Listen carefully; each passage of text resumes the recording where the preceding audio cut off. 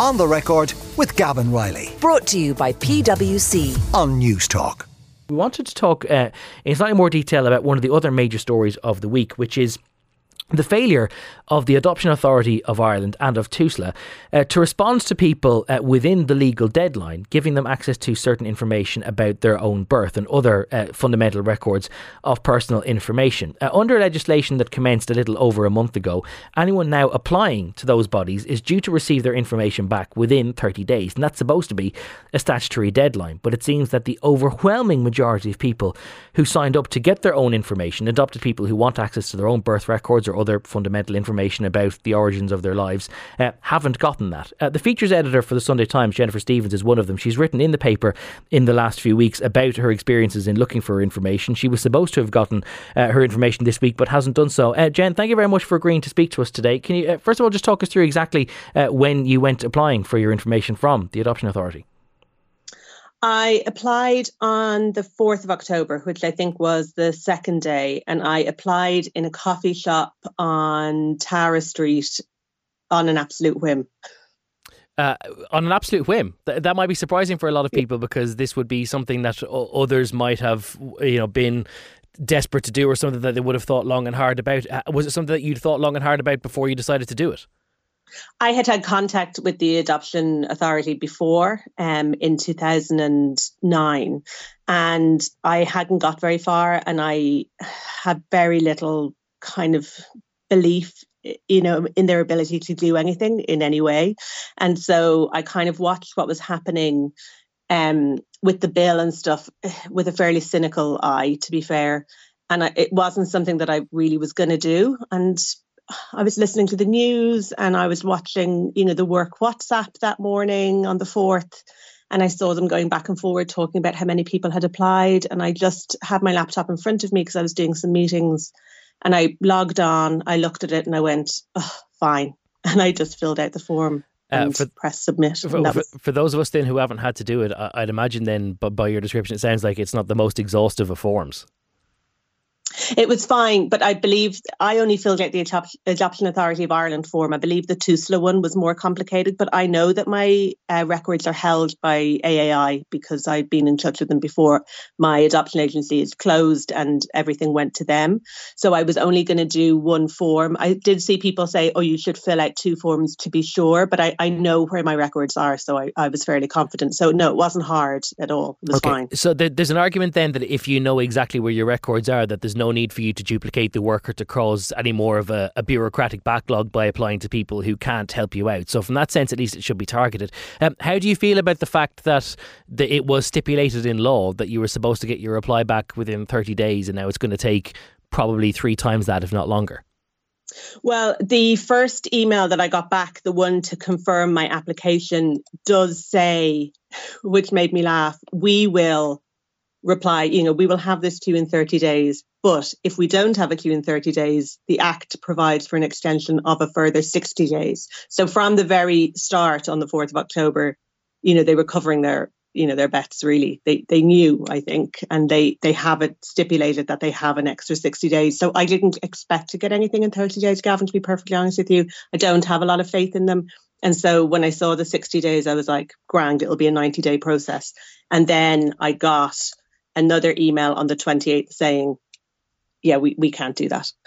Which, I could have rolled my eyes any harder. They would have fallen out the back of my head, to be honest with you. Well, I suppose at least they were managing expectations from the very get-go. The chief executive of the Adoption Authority said this week that they had only managed to, between themselves and TUSLA, I think they said they'd only managed to turn around about 70 applications out of a total that have been received so far of 7,000, and presumably more to come. Based on that, it wouldn't sound like there's a huge amount of faith or optimism that you'd actually get your reply within 90 days either. No, I mean, I think after I had finished rolling my eyes, I was annoyed. I was really annoyed because they knew this was coming. Like, it's been in the pipeline for so long. It's not a surprise that people would say, oh my God, I can get a birth certificate. Amazing. I'm going to apply. It's not a surprise that these people have applied. The fact that they couldn't get their act together to have enough staff, to have the processes in place. I mean, disappointing isn't the word to cover it, really. It's infuriating. It's upsetting. It's another example of adopted people just not getting the respect that they should get at this point. I think, I'm not surprised. I am surprised that I'm so annoyed, actually. I am surprised and so annoyed. I thought I would just be resigned to inefficiency and disrespect. But actually, it turns out I'm not. I'm annoyed now. I'm really angry. I just think it's an appalling way to treat people. Tell me about the first time that you applied for your records. I think you said that you'd sought them from the Adoption Authority. Was it in 2009? What issues did you run up against at the time?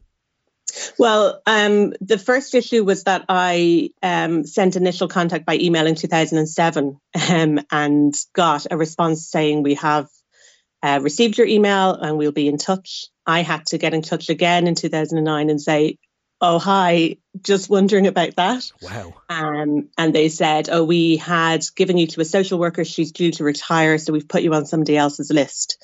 And then a few months later, I got a call to come in and see them. So it was 2 years from my initial email. So you can imagine how I'm used to inefficiency. Yeah. And when I went in, it was just a very kind of disappointing experience all round, really. I was very nervous and she was very busy, which is fine, but very, I suppose I would use the word dismissive. She had a piece of paper with a couple of things written on it.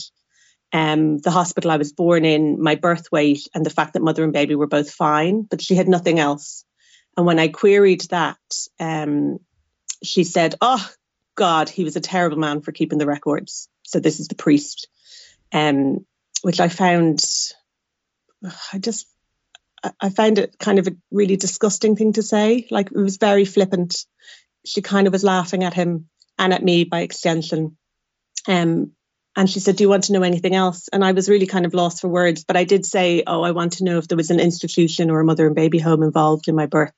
And she said, oh, no, absolutely not. Nope. And I said, is that written on your piece of paper? And she just kind of looked at me like it wasn't. So I was wondering how she knew so quickly and so definitely that there was no mother and baby home involved, and she wouldn't kind of elaborate on that. And so I left. She said, oh, you seem very upset. Is there anything else going on? And I said, no, the upset is from this situation. It's not from anything else. Thanks very much. I'll head off now. And so that was it. That was the end of my contact with them until now. I'm really surprised to hear that someone who's supposed to work in that sort of profession, whose job is literally as a social worker of some sort, could be so insensitive, almost so heartless when they're dealing with somebody who is looking for fundamental questions about their own identity, and then to come along with some bits handwritten on a piece of paper, but then clearly not even to be exhaustive about whether to say whether there was a mother and baby home or not. I'm just really surprised, and I imagine you were too at the time, that somebody who is supposed to be in that profession could be so clinical about it. Yeah, I think I wrote that piece for the Sunday Times, and I've had so much contact, Gavin, like a huge amount of contact from people, and a lot of people who are not adopted are very surprised, and anybody who is adopted is not surprised. I think that there was a culture of, giving out as little information as possible. We know from the reports that they knew stuff had been going on and they denied it. We know that there's a culture of misinformation and secrecy around people's births. And so having that conversation with her was upsetting, but not surprising necessarily. I didn't really expect an awful lot more. And also, I felt that I didn't deserve an awful lot more. I had been made to feel, you can't ask for certain things. You can't have, there's a whole thing about what you cannot have, even in this process. If the birth parents have asked for privacy, at one point in the discussions around the Act, you were going to have to go in and have a physical conversation with a social worker who would explain privacy to you. I mean, that is the most patronising thing I've ever heard in my life. You don't have to have a face-to-face meeting now, but you do still have to have a phone call. Adopted people don't need to have privacy explained to them. They don't need, nobody is going to go and knock on someone's door when they have been rejected once. They don't want to be rejected twice. Like we do not need a conversation about privacy. We do not need to be told how to act. So the attitude, I don't believe, has changed. You know, there are things you are not entitled to. You should not ask for. You do not need to know. I mean, nobody knows what I need to know except me.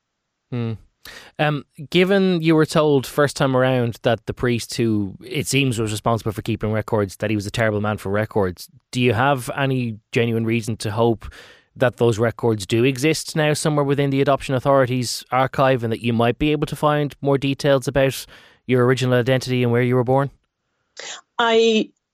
No, I don't expect there to be very much there at all, but I do expect to receive a birth certificate because I'm entitled to a birth certificate, and that's kind of the only thing that I've got into this process looking for.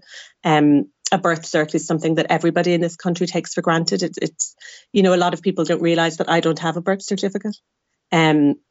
I would like that. I would like to see the names written down. I would like to know what I was called when I was born. And apart from that, I'm not looking for anything else. And I don't believe that there's going to be anything else. I mean, some people are saying, oh, there could be letters left for you or photographs. I don't believe that this man, you know, collected personal effects like that and kept them on file carefully. I don't think that happened, and that's fine. But I would like a birth certificate because I am entitled to one.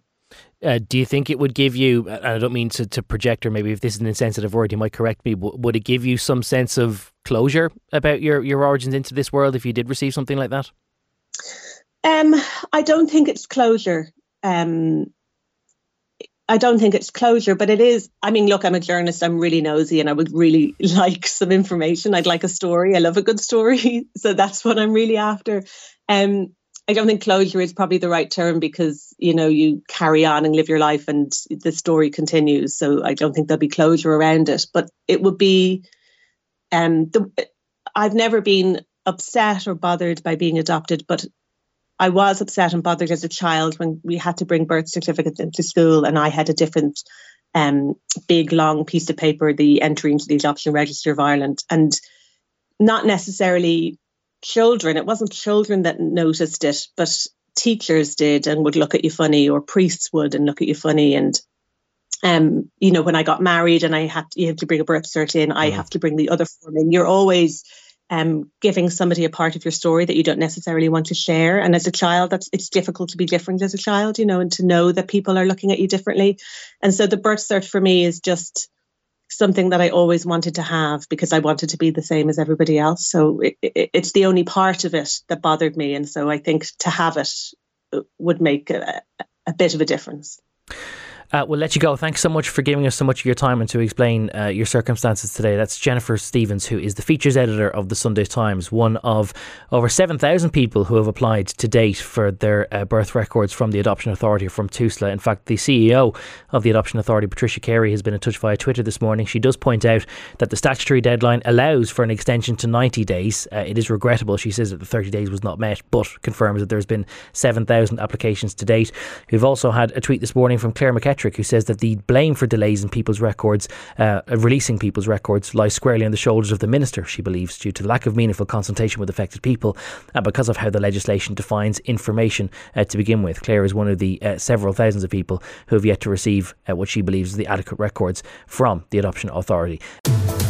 On the Record with Gavin Riley. Sunday morning at 11. Brought to you by PwC. Great minds think unalike. Different skill sets, diverse opinions, it all adds up to the new equation. On News Talk.